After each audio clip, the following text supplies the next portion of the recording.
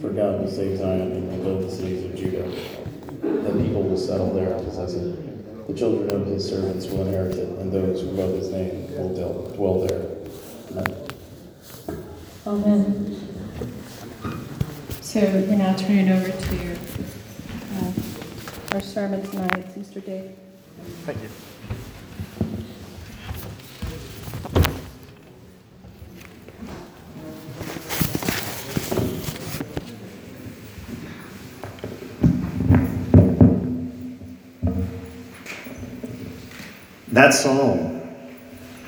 That psalm is called a lament. That's why it sounds like a big downer. You're feeling the misery of someone who's calling out to God and who's hearing nothing. So I'll start with a question. Who here has ever watched a movie or seen a show where someone was sinking in quicksand? Yeah, lots of you, right? Lots of you. And I know lots of you don't feel like raising your hands right now, and that's okay too. When you're in quicksand, it doesn't matter if you know how to swim. Because the more you move around, the more you'll sink. You need someone to save you. And in these stories that you see, if someone gets saved, they're thrown a rope, or they're thrown a vine, or they're thrown a branch, or something else to help them get out. So we're going to walk through this together because we have all been here. The person writing this psalm is not someone who's literally sinking in quicksand. You can't write when you do that. But it's someone who feels like they're drowning and has no hope.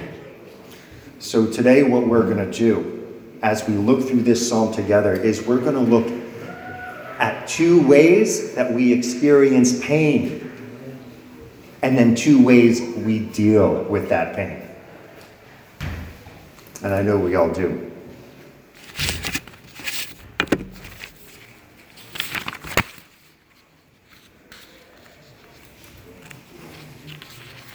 The first way we experience pain is pain from others.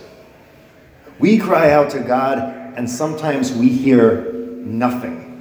We have no hope. We have no help. And there's a word for that: despair. I thought there was hope, but there's none. There's no foothold to help me get out of this quicksand. So much so that it says the waters are over my head. I thought I'd be saved by the time I was drowning, but no, there's another wave coming over me. There's a movie that came out just a couple years ago called Silence. And in this movie, people are suffering for their faith. Some people were nailed to crosses. This happened in Japan. And in the movie, at least, as the tide would rise, the waves would start reaching them until it got to a point where the waves overcame them.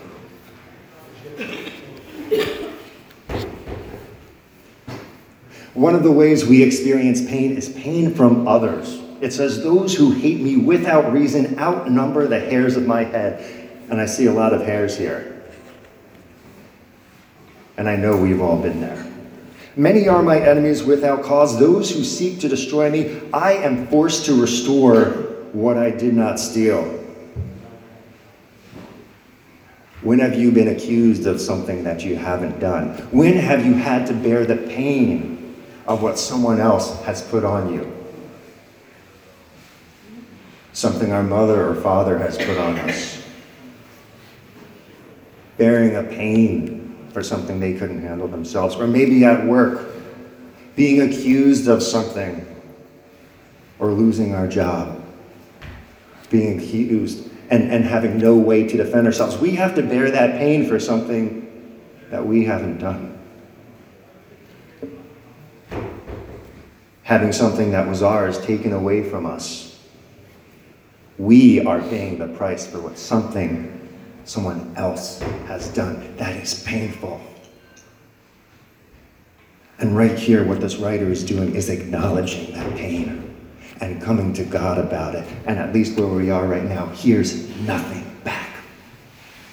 That is the experience of someone who wrote a part of the Bible. Another writer in the Bible says, my words, it's like they're hitting a stone ceiling. It's like the heavens are shut up.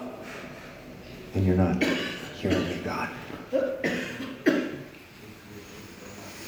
I'm hearing some nods. I'm hearing some murmurs of agreement here.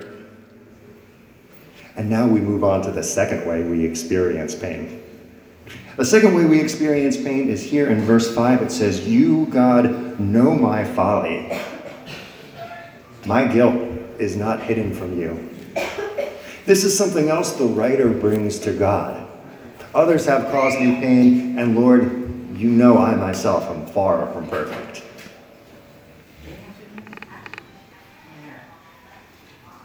And we feel that. We feel that pain. And we cry out to God. And it says here, I cry out and my throat is parched, in verse 3. I'm worn out calling for help. My throat is parched. My eyes fail looking for God. I'm not even going to look anymore. There's no use using my eyes to look for help. It's gone. It's done. It's not there. I won't even look anymore. My throat is parched. I've lost my voice because I've cried out to God and I've heard nothing.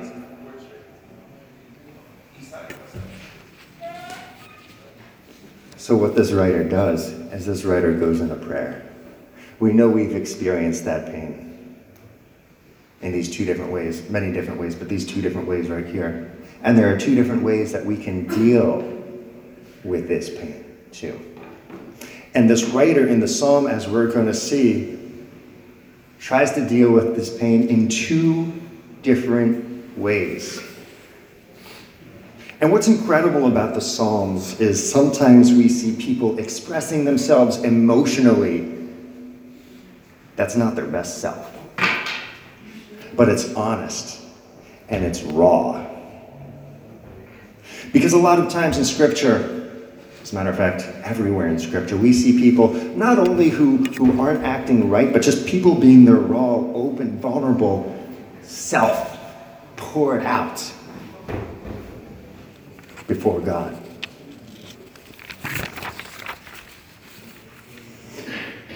So the first way this writer deals with pain is in a prayer to curse his enemies. A prayer that the people who hurt us will get what they deserve. He continues. Verse 19, you know how I am scorned, disgraced, and shamed. All my enemies are before you. Scorn has broken my heart and left me helpless. I looked for sympathy from others and found none. For comforters, I found none. They put gall in my food. They gave me vinegar for my thirst. Vinegar dries up our thirst. It doesn't quench it.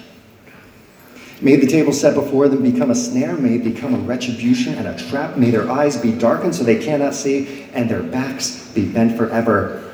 Pour out your wrath on them. Let your fierce anger overtake them. May their place be deserted. Let there be no one to dwell in their tents, for they persecute those you wound and talk about the pain of those you hurt. Charge them with crime upon crime. Do not let them share in your salvation. Has your prayer ever been, God, just let them get what they deserve. Just let them face the truth.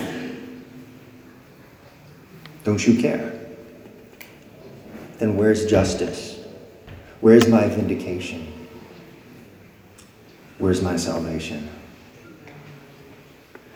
He continues, may they be blotted out of the book of life and not be listed with the righteous. Do you feel that bitterness? Do you taste that vinegar? Do you feel that prayer? If this was the end of the psalm, we wouldn't have much hope. For the last few minutes, we have walked together in the bitterness of pain and the bitterness of misery as we've looked through this psalm.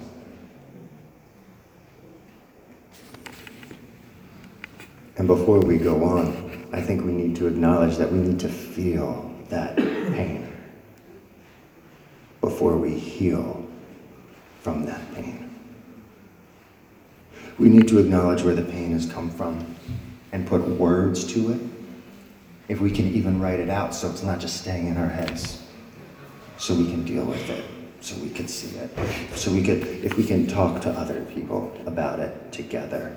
I'm not saying this as someone who's a role model. I'm saying this as a brother who needs to do the same. I haven't found healing outside of community, a community of loving people. And I don't believe anyone else can either. Acknowledge that pain and also acknowledge the bitterness that we feel towards those who have hurt us and the shame we feel about the wrongs that we've done ourselves. Let's let that be real and let's confess that to God. And by His grace, confess that to others. But I think we've stayed in the dark long enough. Let's continue. In verse 29, we continue, but as for me, afflicted and in pain, may your salvation, God, protect me. I will praise God's name in song and glorify Him with thanksgiving. What a strange way to deal with pain, isn't it? To know that God is good with you, good to you, even in the midst of it. How can we even express praise when we felt that pain?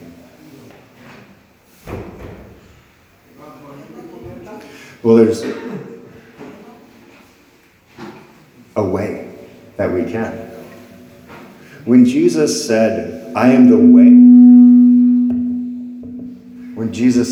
I am the way, the truth, and the life, I want to delve in that. And if you've grown up in church, you've probably heard this phrase many, many times.